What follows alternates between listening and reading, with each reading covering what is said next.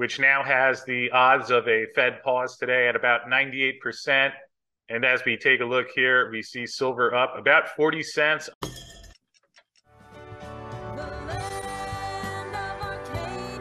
Well, hello there, my friends. Chris Marcus here with you for Arcadia Economics on a Wednesday morning ahead of the latest Fed meeting, which will be coming your way this afternoon just in a little bit, where we will find out if the Fed does indeed, as is largely expected, pause for the first time since they began their series of interest rate hikes, and now priced in about 98% that they will pause.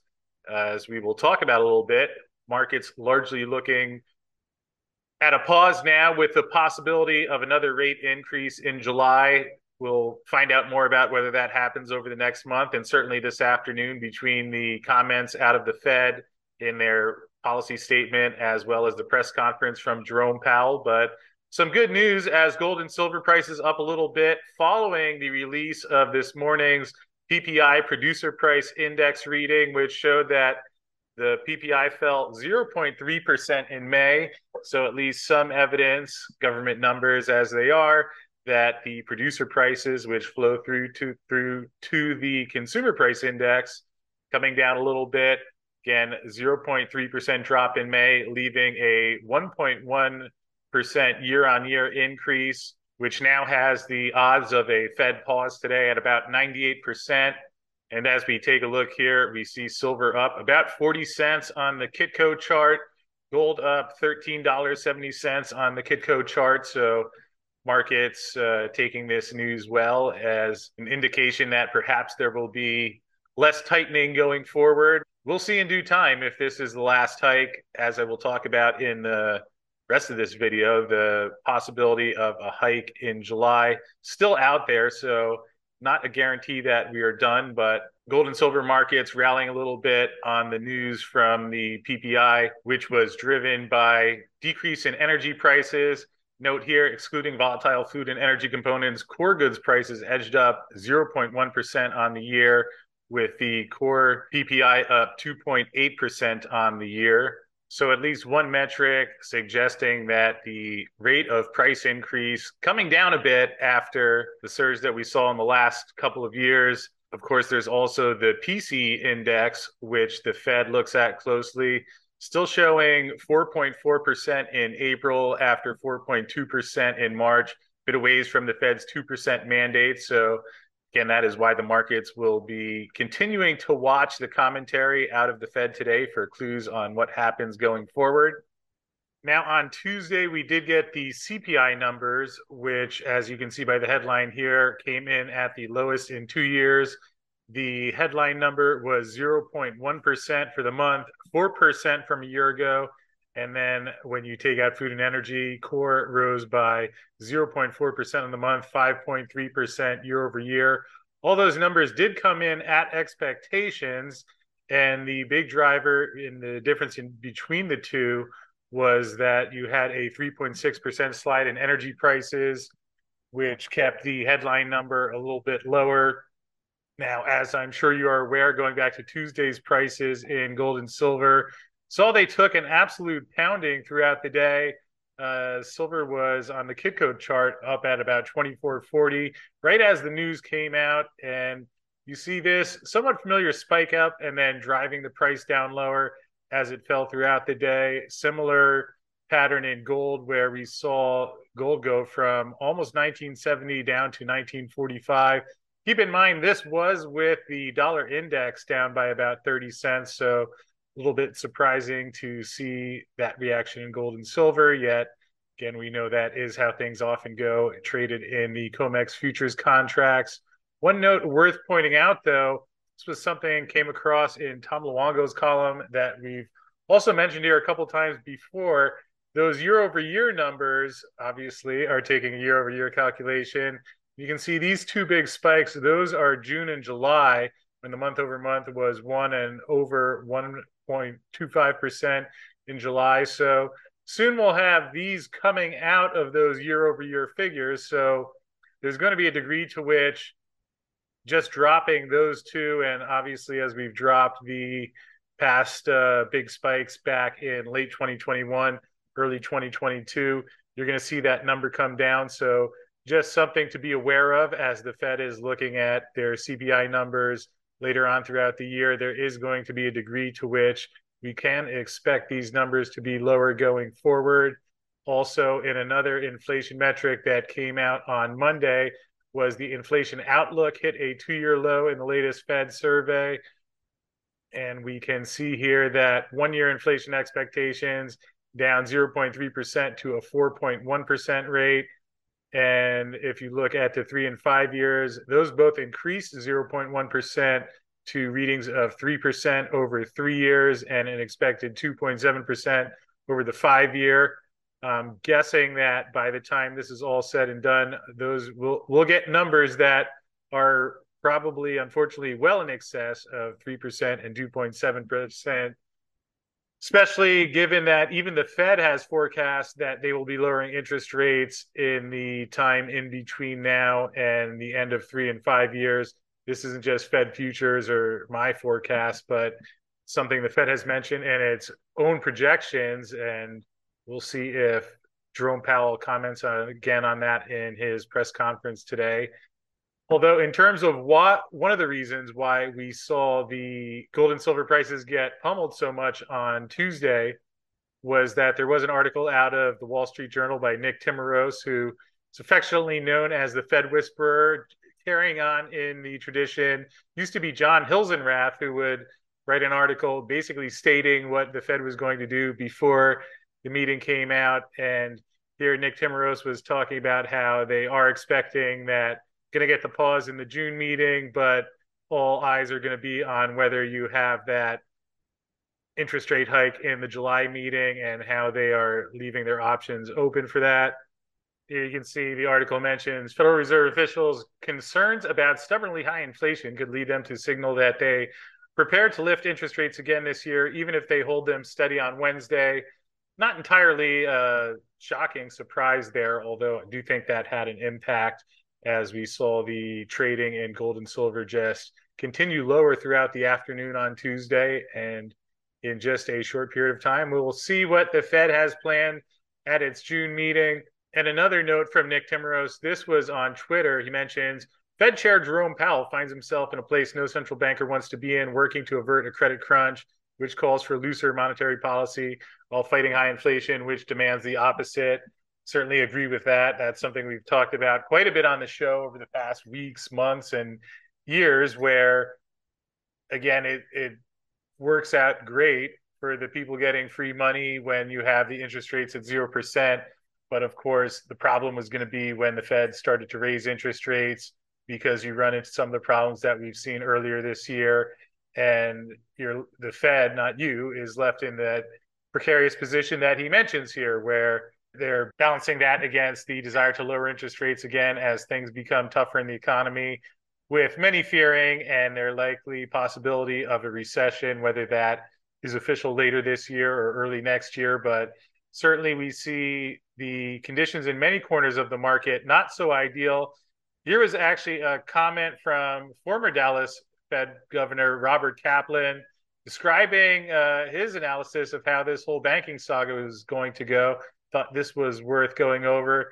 Mentions phase 1 is an asset liability mismatch in several banks. Phase 2 began with the stock market deciding to do its own supervisory scrubbing, which we saw in the past couple months. And now we're heading into the third phase. Bank leadership at small and mid-sized banks are considering how to shrink their loan books in order to address the mark-to-market loss of capital, as well as to guard against potential deposit instability in the future. Bank leadership very aware the economy is slowing, that we're likely entering a challenging credit environment. And while asset liability mismatches are easy to spot, assessing the quality of the loan portfolios is much more complicated, which leaves the CEOs of many small and mid-sized banks in a tough position. They can't raise equity because the stock prices are down.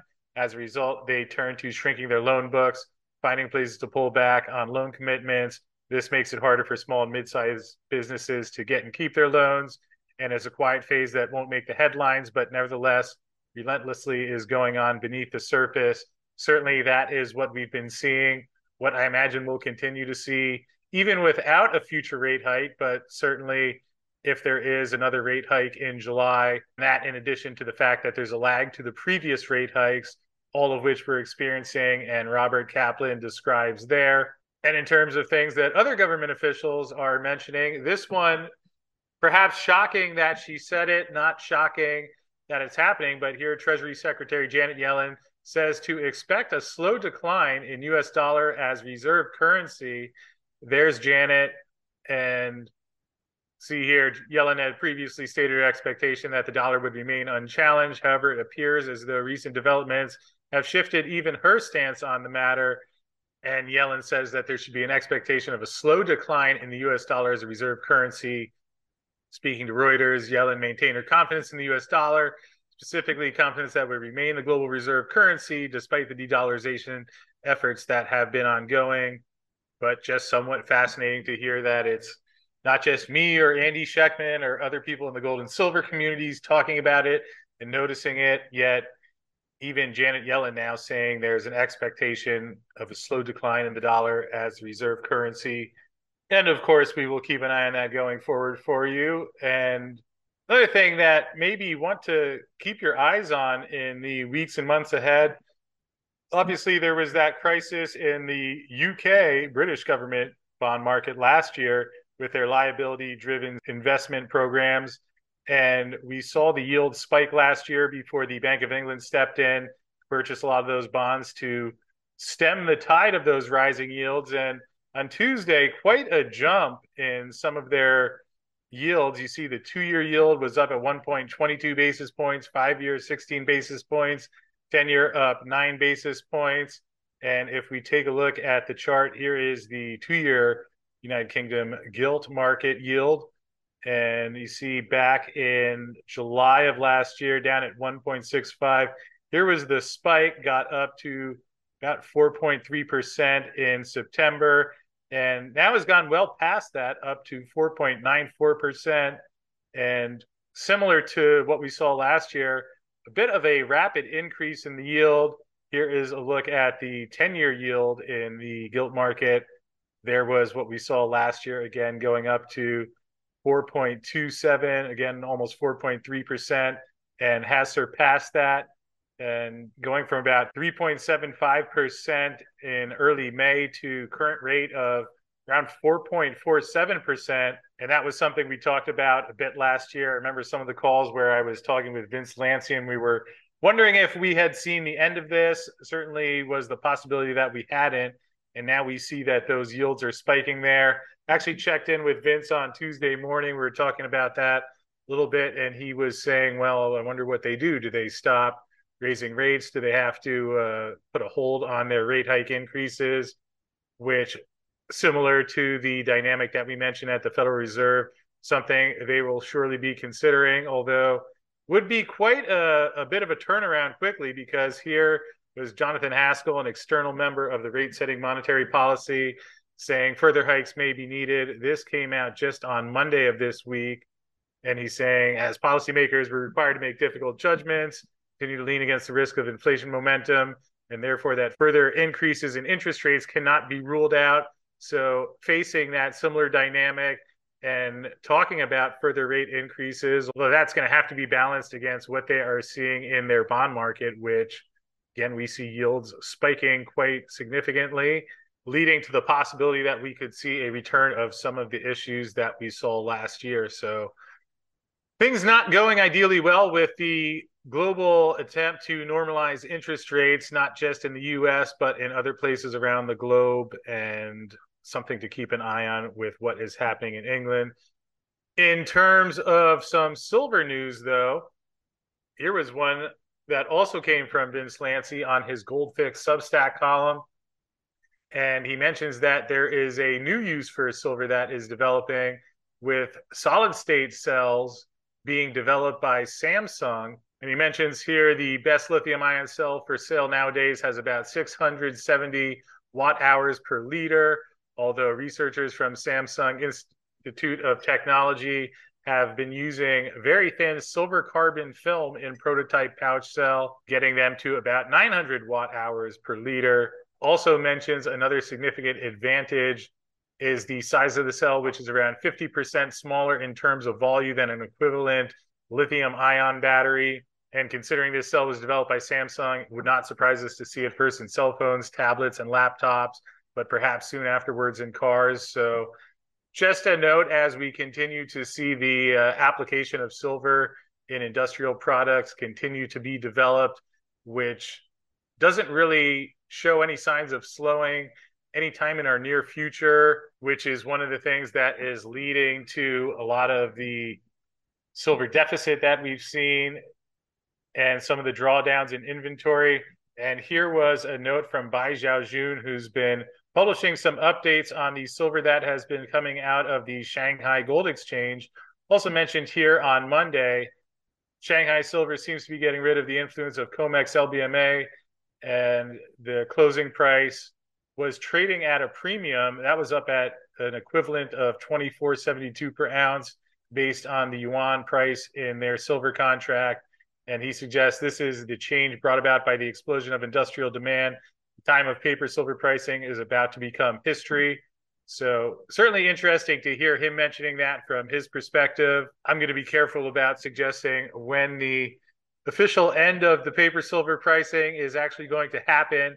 Obviously, that's something that we've speculated about for quite some time. And here we are sitting with the silver price in the mid-20s. So the timing of when that really begins to change, we will see. But certainly a lot of signs pointing to us heading to that direction, perhaps sooner than later. And in terms of another interesting note that came out of China in the last couple of days, some of you may have seen a great video that James Anderson did on his SD Bullion channel. Checked in with him if we could replay a part of this, because there was a report out of the China Buy newspaper where they were talking about the international silver market needs reform. Thought that was pretty darn interesting, again, from a Chinese perspective. And James did give me permission to play a little bit of him reading that letter here. With that said, here is what they had in that report. Earlier this week, there was an open article written in China Buy News calling for international silver market reform, explicitly citing the ridiculous outsized paper derivative leverage used in the West by the COMEX and City of London's LBMA markets in order to keep gold and especially silver values at still suppressed levels. The author cuts to the chase regarding diminishing silver bullion supplies globally, stating the following. In China, industrial silver accounts for nearly 70% of the total silver consumption, compared to less than 15% 20 years ago. From the development of intelligent industry and new energy, the demand for silver will continue to grow in the future. It's terrifying that the world's proven silver deposits with mining value are now less than 0.56 million tons, U.S. Geological Survey. At the current annual mining rate of nearly 30,000 tons, the silver mineral resources will be dried up in less than 20 years. Recycling silver is one way to address the source of raw materials. However, the extremely unreasonable low price of silver currently does not support silver recycling. Jinggu Silver Industry is the current recycled silver enterprise in China. From the financial figures below, it can be seen that even though Jinggu Silver created a revenue of 1.4 billion yuan, its gross profit margin was negative 0.68% and its net profit was a loss of 9.7 million yuan. On the one hand, the demand for silver industry is continuously increasing, and on the other hand, silver resources are gradually depleting. Within 20 years, we will inevitably encounter a silver depletion crisis, leading to a serious shortage of industrial silver, causing a significant decline in production capacity in intelligent industries, new energy, EV, 5G, and other industries, while prices skyrocket. The result is a serious stagnation, generational decline, and even regression of industrial civilization. This has not attracted high attention from the international market. On the contrary, COMEX LBMA's large capital use trivial topics such as labor reports, interest rate hikes, and debt ceilings to make price fluctuations, manipulating the market with a large amount of paper silver and various derivatives without physical support, and make money from them. Are labor reports, interest rate hikes, and debt ceilings more important than the extension of a precious metals mine? Is there anything more important than the reversion of human industrial civilization? The silver industry lacks an organization like OPEC to regulate the industry and protect its own interests. Overexploitation and selling cheap are two major problems in the current market. We need an organization to constrain mining companies, implement quotas, and limit production. At the same time, it's necessary to establish price protection measures and strictly prohibit low-price dumping. Protecting silver resources can greatly delay the time when silver mines are depleted. In this way, we have time to develop new alternative materials to ensure the continuation of industrial civilization. The price of silver should be adjusted as soon as possible. Cheap selling results in a large amount of silver waste and makes recycling silver unprofitable. Raising prices to 3 digits or higher can effectively curb waste, stimulate the silver recycling industry, suppress non-industrial demand, and extend the time of silver depletion by regulating supply and demand. The existence of a large number of derivatives in silver futures and high leverage trading should be prohibited. Paper silver without physical support should be classified as commercial fraud crimes, and naked short trading is prohibited. High leverage trading should be recognized as excessive speculation and disruption of market supply and demand, as well as market manipulation crimes, and prohibited and severely cracked down on. Silver should be protected as a special precious metal with special industrial value and closely linked to human industrial civilization. On the night of May 31st, 2023, Musk made a surprise visit to China. Late at night, he visited the Tesla Superfactory in Shanghai and delivered an important speech to thousands of employees. Subsequently, he met with China's Foreign Minister, Minister of Industrial Information Technology, and Minister of Commerce, mainly discussing the expansion of new energy vehicle factories, intelligent networking, and the construction of the world's largest energy storage superfactory. Tesla China's total sales in the first quarter were 229,300 vehicles, approaching 1 million vehicles for the entire year. I'm not sure if the sudden withdrawal of 152.9 tons of silver from the Zhonggong May supply chain silver inventory located in Pudong of Shanghai on May 23, 2023 on Shanghai Futures Exchange was related to Musk's new energy storage superfactory, but it's clear that Musk's fate has been closely bound to silver. It's hard to imagine how Tesla EVs, energy storage superfactories, home solar power plants, and Star Chain will continue to advance once silver runs out. Learn from Musk. For the continuation of human industrial civilization, it's time to take action. So thank you to James for allowing me to share that. That came from his fantastic SD Bullion channel. That's the video here, Chinese Call for International Silver Market Reform. And we can see that now it's not just commentary out of the silver bugs in the US that are noticing some of these things, but especially with the demand that is ongoing globally and industrially, and with the declining inventory stockpiles, now we're seeing that being talked about in China as well. Perhaps was probably already being talked about quite a bit in China, in places that I may not have necessarily been, but hopefully that puts it in context so you can at least see some of the things that are going on. And another thing, wanted to point out, we did have that Newmont mine get shut down, the Penasquito mine in Mexico. That happened last week. Vince also commented on that in his Monday report, but really a big mine. So I wanted to take a few minutes to talk about that a little bit here.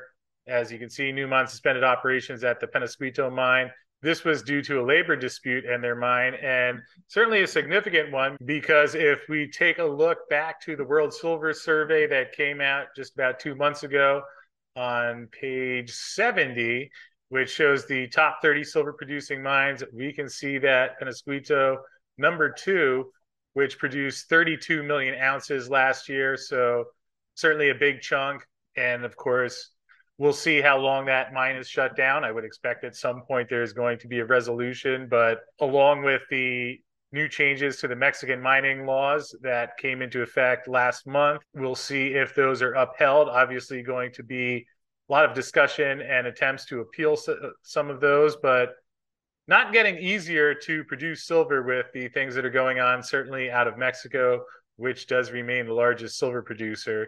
So some interesting dynamics, along with the growing use for silver in the industrial side and also on the investment side. So going to be a lot to think about as we watch the second half of this year with whatever the Federal Reserve has in store, in the midst of a somewhat dubious situation in the silver supply and demand fundamentals, at least dubious in my opinion for those who are short silver, given that there was that deficit last year and indications that things are not exactly getting resolved there. Although fortunately, as we wrap up, one of the companies that would be certainly in position to benefit from that is First Majestic Silver, who kindly brought us today's video. Obviously, First Majestic Silver, one of the largest primary silver producers. And big news out of First Majestic in the last quarter was they did shut down their Jarrett Canyon mine, where costs had been on the higher side and they'd run into some issues in ramping up that project. So temporarily suspending Jarrett Canyon as they continue exploration there. And one of the positive effects of that is that the cash costs that came in last quarter at 15.16 per ounce and the all-in sustaining costs that came in at 20.90 per ounce minus Jarrett Canyon go down to 11.85 per ounce and all-in sustaining of 15.38 per ounce. And with the silver price, certainly should it stay around that $24 range, or if we, of course, see an escalation in the price, would be good news for First Majestic. And we will find out more about that when they have their second quarter earnings. But either case, going to wrap up for today. Enjoy the action out of the Federal Reserve in just a little bit. Thanks, as always, for tuning in, and we will look forward to seeing you back here again tomorrow.